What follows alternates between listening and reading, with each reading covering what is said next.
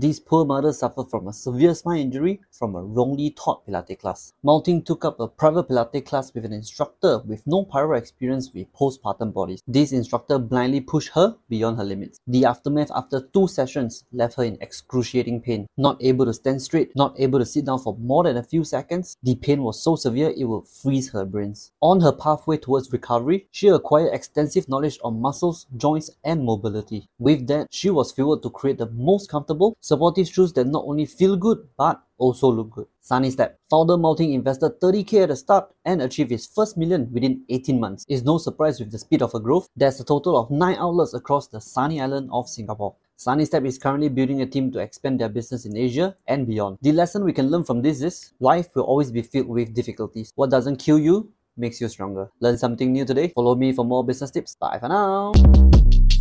Shortcast Club.